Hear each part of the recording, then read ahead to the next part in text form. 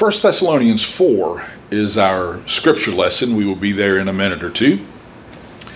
The famous passage in Ecclesiastes says, to everything there's a season, a time to be born and a time to die.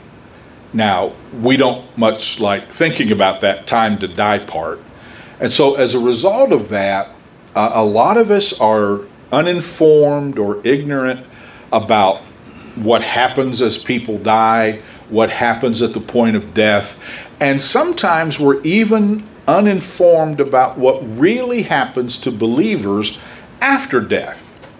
And that's really sad, because there's good news for believers after death. Heaven is on the other side. Now, the Thessalonian believers didn't much like talking about death either, and so Paul writes to them in 1 Thessalonians chapter 4, beginning with verse 13. Brothers and sisters, we do not want you to be uninformed about those who sleep in death, so that you do not grieve like the rest of mankind who have no hope. For we believe that Jesus died and rose again, and so we believe that God will bring with Jesus those who've fallen asleep in him. According to the Lord's word, we tell you that we who are still alive, who are left until the coming of the Lord, will certainly not precede those who've fallen asleep. For the Lord himself will come down from heaven with a loud command, with the voice of the archangel, and with the trumpet call of God, and the dead in Christ will rise first. After that, we who are still alive and are left will be caught up together with them in the clouds to meet the Lord in the air. And so we will be with the Lord forever. Therefore, encourage one another with these words. Paul has two goals in this passage of Scripture. He does not want us to be uninformed, the King James uses the word ignorant, about what happens to believers after death, and consequently, he doesn't want us to grieve as though we have no hope. Now, I need to take a minute and make sure that we understand something. He does not say we do not grieve. Anytime somebody tells you, well, you shouldn't cry when somebody dies, you have my permission to rebuke them strongly in Jesus' name. The Bible never says believers don't grieve. He says we don't grieve like the people who have no hope. In another passage, Paul called death an enemy. And we understand that. In our humanity, we understand that. And remember, one of the most famous verses of the Bible is Jesus wept. And you may know the verse, but you may not know the context. It's when he's at the tomb of a good friend of his who has died. And it says, Jesus wept. Yes, we sorrow when someone we love dies. Yes, we grieve. Yes, we cry. And the closer the relationship, the greater the grief is going to be when that person dies. And there can exist simultaneously joy that that believer is now with the Lord, while at the same time we are in sorrow because they won't be here to be a part of our lives anymore in the here and now. As you know, in my chaplaincy work, I've been around a lot of death and dying, and so many times I've heard people say, oh, she wanted to live a couple more months so that she could hold that grandbaby that's getting ready to be born.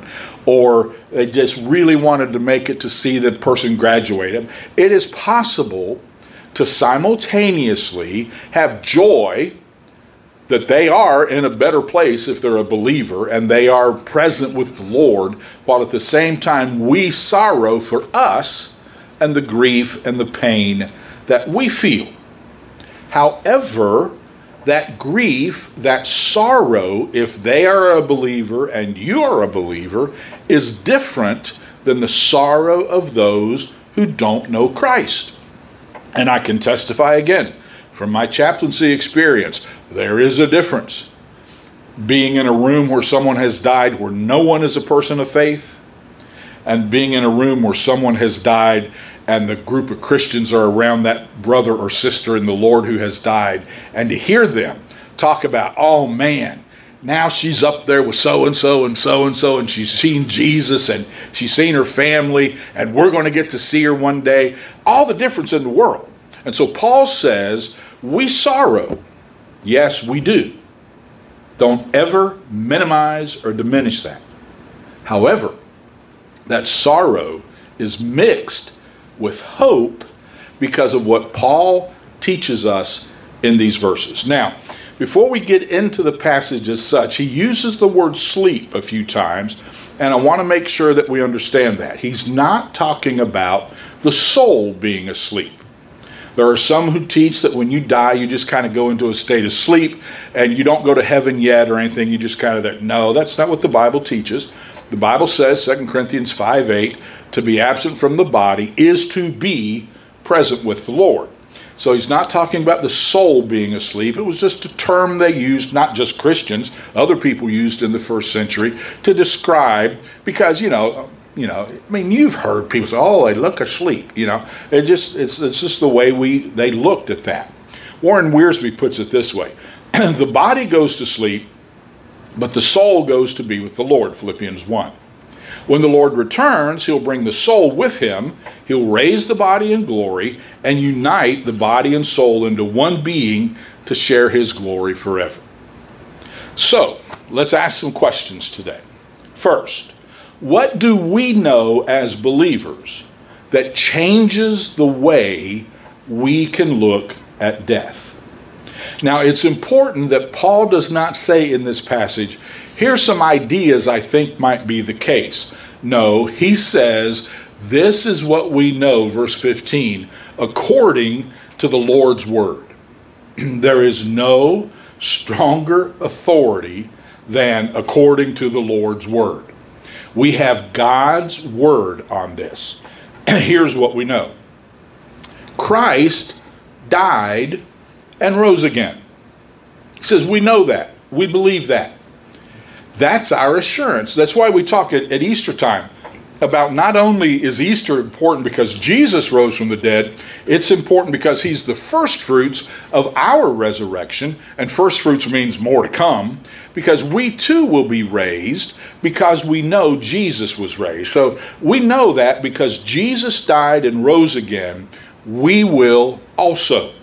1 Corinthians 15:17. It's really impossible to talk about the coming of the Lord and death and dying and resurrection without going to 1 Corinthians 15. You want one chapter on the resurrection, that would be it.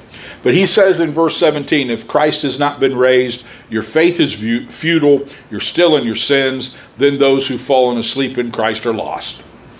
We know Christ died and rose again. We know, secondly, Christ will return. He talks about those who are still here under the coming of the Lord. I do not know the significance of the three sounds that will accompany his return. He talks about the loud shout, the voice of the archangel, and the trumpet call of God. We're most familiar with the trumpet. I don't know the significance of those three. I haven't found anybody in my study that really knew. That's what's going to happen. Those three sounds are going to happen. And then the dead in Christ will be raised. Verse 16, the dead in Christ will rise first. Again, 1 Corinthians 15, verse 20, Christ is the first fruits of those who've fallen asleep.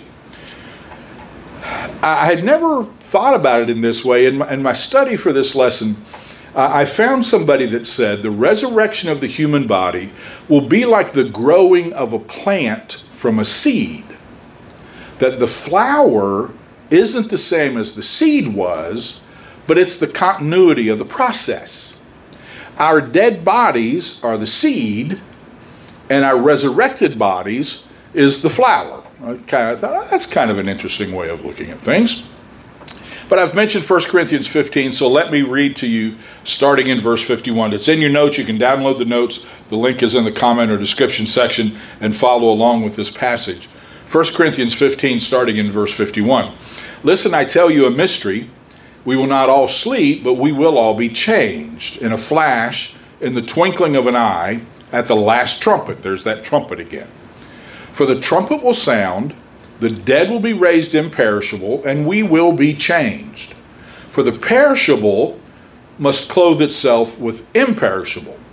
The mortal must clothe itself with immortality. And when the perishable has been clothed with imperishable, and the mortal has been clothed with immortality, then the saying that is written will come true. Death has been swallowed up in victory. Where, O death, is your victory? Where, O death, is your sting? The sting of death is sin.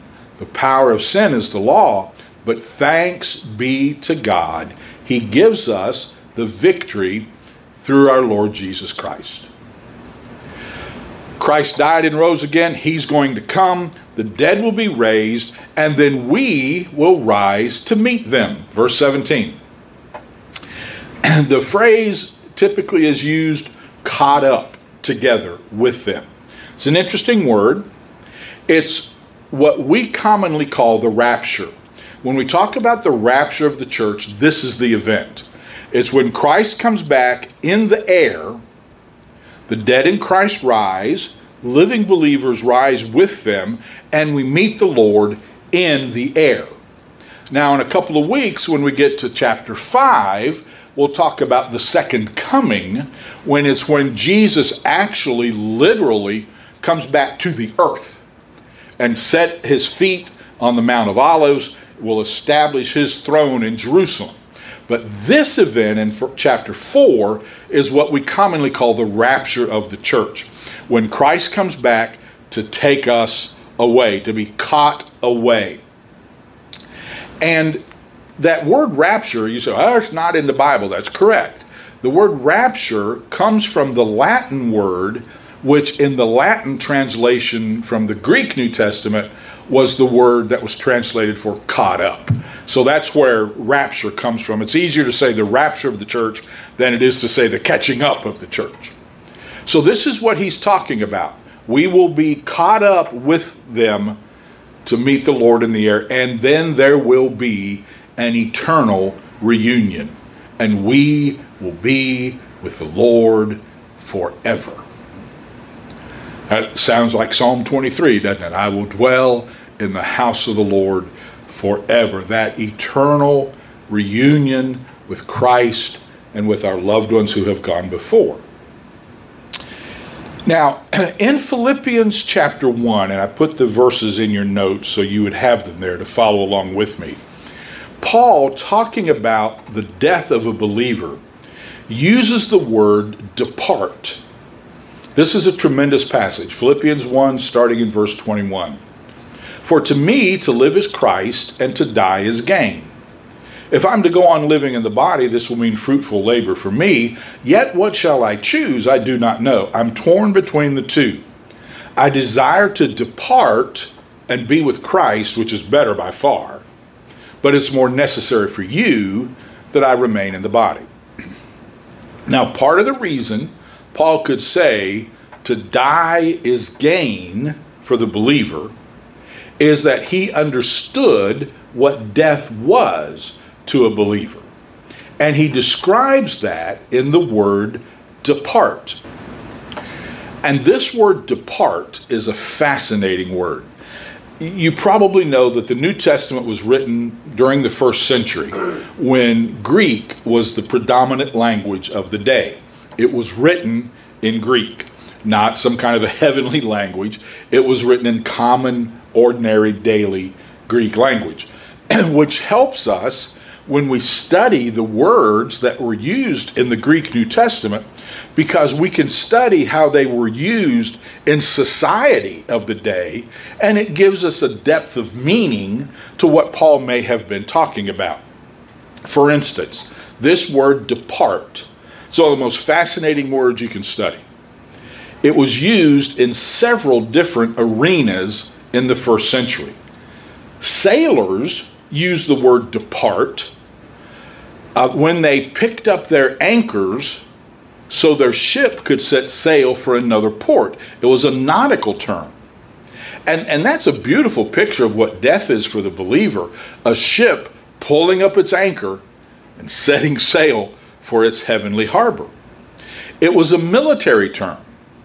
This word depart was used by soldiers when they pulled up their stakes, folded up their tents, and moved on. Now we know that Paul was a tent maker, and he talks a lot about our physical bodies being like a tent in the sense that it's only a temporary dwelling place. And one of these days, as Paul says in 2 Corinthians 5, we know that if the earthly tent we live in is destroyed, we have a building from God, an eternal house in heaven, not built by human hands. One of these days, the battle will be over, and we can pull up stakes, fold up our tent, and the battle is won. It was a legal term. The word depart was used in the legal system when a prisoner was set free. Now, Paul, when he writes Philippians, is in prison. And he doesn't know if he's actually ever going to literally be set free or not, but he does know that as a believer, the death process is a process of being set free from the shackles of this life. And the older we get, the more we realize, something about like the prison, of the shackles of pain and sorrow and sadness and all of those things that can act as a prison, if you will. But Paul says, for the believer, we're going to depart. It was also an agricultural term. Farmers used the word depart to talk about at the end of the day, when their work was done, taking the yoke off of the oxen because the work is over. So you think about that. What is death for a believer? Well, one day, like a ship, we'll leave this harbor and go to the heavenly harbor. One day, like a soldier, our tent will be folded up and the battle will be over. One day, like a prisoner, we'll walk free through the door. One day, like the beast of burden, the burdens will be laid down. That's death for the Christian, absent from the body, present with the Lord. But let's look at it from one more perspective. What are the blessings that are waiting for us after this life? To die is gain. I want to talk to you a little bit about heaven. I preached a sermon many, many years ago called Whatever Happened to Heaven. Because it used to be that's everything everybody preached about was heaven, because we wanted to get out of here. Well, then we got a little more comfortable here and we didn't talk so much about heaven. But I want to just remind us about heaven. I preach to you regularly about how to live life on this earth. Let me just take this Sunday and remind you about heaven. They all begin with R. I don't think that was on purpose, but it just comes from the verses. What's waiting for the believer after this life? First is rest. Revelation 14, verse 13, they will rest from their labors. You may remember, probably not, but you may remember, early in our study of 1 Thessalonians, Paul talks about work and labor. And we talked about the difference between those two words. The word work is just the word for ordinary daily work. And the scripture says our works will follow us in heaven. But the word labor means that labor that wears you out. The fatigue, the exhaustion, the effort. With that word labor has the idea of trouble and toil. And we all understand that. We all know there's a point where work becomes labor. And it just wears you flat out. I saw a meme this week that says, I feel like I'm already tired tomorrow. We understand that feeling of the exhaustion and the struggle and the toil. That's labor, and we will rest from our labors when we get to heaven. I don't think we're going to be lazy. I think we're still going to be serving God. I think there'll still be work for us to do, but there won't be that labor, that toil and trouble and exhaustion. That's good news. They will rest from their labors. When we get to heaven, we'll receive our reward. Revelation 22:12, my reward is with me, and I will give to everyone according to what he's done. And if we wonder how detailed that is, Jesus tells us in Matthew chapter 10, verse 42, if someone gives a cup of cold water to one of these little ones because he's my disciple, he will not lose his reward. God's keeping track. One of the challenges of living in this world is that so many times we go the extra mile and nobody notices. We do a little extra deed of kindness, nobody says anything. Now I know we're not supposed to do it for people to recognize it, but it's nice when people recognize it. You know, you like it when somebody says thank you for making that extra effort. And I've heard these conversations, and nobody ever said anything to me about this. I did this and this and this and this. Nobody even said thank you. I understand that because we're built to want that affirmation. But God keeps meticulous records down to giving somebody a cup of cold water. And one of these days, when we get to heaven, we will receive our reward. And, there are some people, I don't want to be behind them in line because their reward's going to take a while, But it's just the rewards that will come because God notices down to giving somebody a cup of cold water. So if you've been doing good and being diligent and being kind and nobody has said thank you, just hang on. You're not home yet. I remember hearing the story of a missionary who was returning from decades in a foreign country spreading the gospel. He happened to be on the same ship where Theodore Roosevelt was returning from one of his big game hunting expeditions. And when the missionary landed and Theodore Roosevelt landed, there were bands for Theodore Roosevelt and parades, and everybody was just, he's back. And the missionary, just unnoticed, just goes on his way. And he's tired, and he's saying, Lord, I don't understand this. I've been living for you. I've been away from home. I've made all these sacrifices. There's no band for me. There's no parade for me. And he says, God said, but you're not home yet. When we get home, capital H, home, our reward will be waiting. And there will be rejoicing.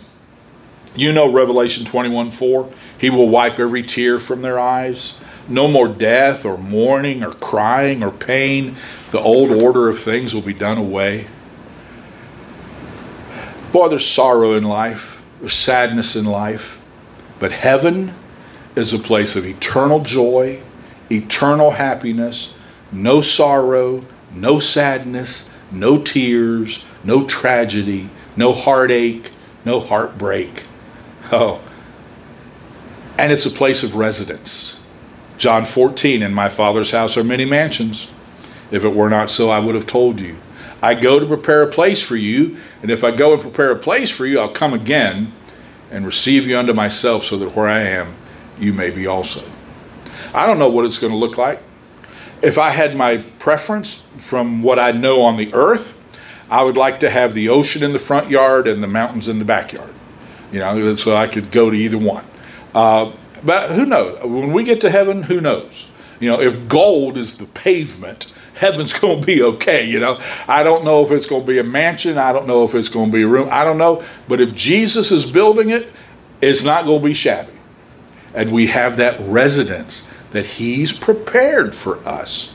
And best of all, what's waiting for us in heaven is our Redeemer. Revelation 22. The throne of God and of the Lamb will be in the city. His servants will serve him. They will see his face, and his name will be on their foreheads. The greatest thing about heaven is that Jesus is there. And we will finally get to see Jesus. And our faith will become sight. And all the things I've preached about, and we've read about, and we've sung about, and we've thought about, and then some. The half has never yet been told. will be waiting on us. But the old song says, all of its beauty and splendor I'm longing to see, but Jesus will be what makes it heaven for me. So what? It's all good about death and dying in heaven, but what difference should this knowledge make in my daily life? Paul tells us as he wraps up 1 Corinthians 15, therefore, my dear brothers and sisters, stand firm. Let nothing move you. Oh, can we do an amplified version of that? Let nothing move you. Not a society that's lost its mind, not $10 a gallon gasoline, not 28% inflation. Let nothing move you. Why? Because we know what's waiting on us on the other side. Always give yourselves fully to the work of the Lord, because you know that your labor in the Lord is not in vain. And in our passage in 1 Thessalonians, Paul says, encourage one another with the words that I've taught you about what's waiting for the believer after death. Don't grieve as those who have no hope. Yes, we sorrow, but we have hope. And that's good news. Ken Wiest, who had an expanded Greek New Testament and word studies, listed about 5 different ways that this word phrase that we used, caught up, is used in the Greek language. And one of the meanings is to move to a new place. So verse 17, after that, we who are still alive and are left will move to a new place together with them in the clouds to meet the Lord in the air. There's a group that's a couple of years old. It's called Southbound. You'll find the link to this video in the comments and description section. And I love the concept. It's from this move to a new place. It's called Address Change Notification. The group is Southbound. Please make sure you click the link and listen to it. And we're going to put the lyrics up on the screen. It is not fair for me to preach a sermon about heaven and not tell you how you can get ready. The Bible says that we're all sinners, we're separated from God, but God loved us enough that he gave us his Son to die on the cross so that we could be forgiven of our sins. And when we confess our sins and accept Christ, ask him to forgive us, to come into our lives, that prepares us for heaven. Remember, the thief on the cross said to Jesus, remember me when you come into your kingdom. And Jesus said, today you'll be with me in paradise. So if you're not sure you're ready for heaven, I want to encourage you to just pray a prayer, something like, Lord Jesus, I know I'm a sinner, and I know Jesus died for my sins. Please forgive my sins. Make me the person you want me to be. Help me live for you. Just a prayer, something like that, in your own words, that comes from your heart, that prepares you to be absent from the body and present with the Lord. I encourage you to do that if you've not done that yet. Father, thank you for the assurance of heaven. Thank you for that assurance that for the believer to be absent from the body is to be present with the Lord. So may we rejoice with that. May that give us perspective, Father, as we live life here. That no matter how old we get on this earth, it's just a blink of the eye when we compare it to eternity. And Paul, who went through so much more than we've ever gone through, said, I consider that the sufferings of this world aren't even worthy to be compared with the blessings of heaven. So may we live with our feet firmly planted on this earth as citizens of this earth, being the salt of the earth and the light of the world, but may we always also remember our ultimate citizenship is in heaven. And as you leave us on this earth, may we do everything we can to help others find their way to you. And now may the Lord bless you and keep you. May he make his face to shine on you and give you his peace now and evermore. Amen. God bless you. Thanks for tuning in. Thanks for being with us today. You're dismissed.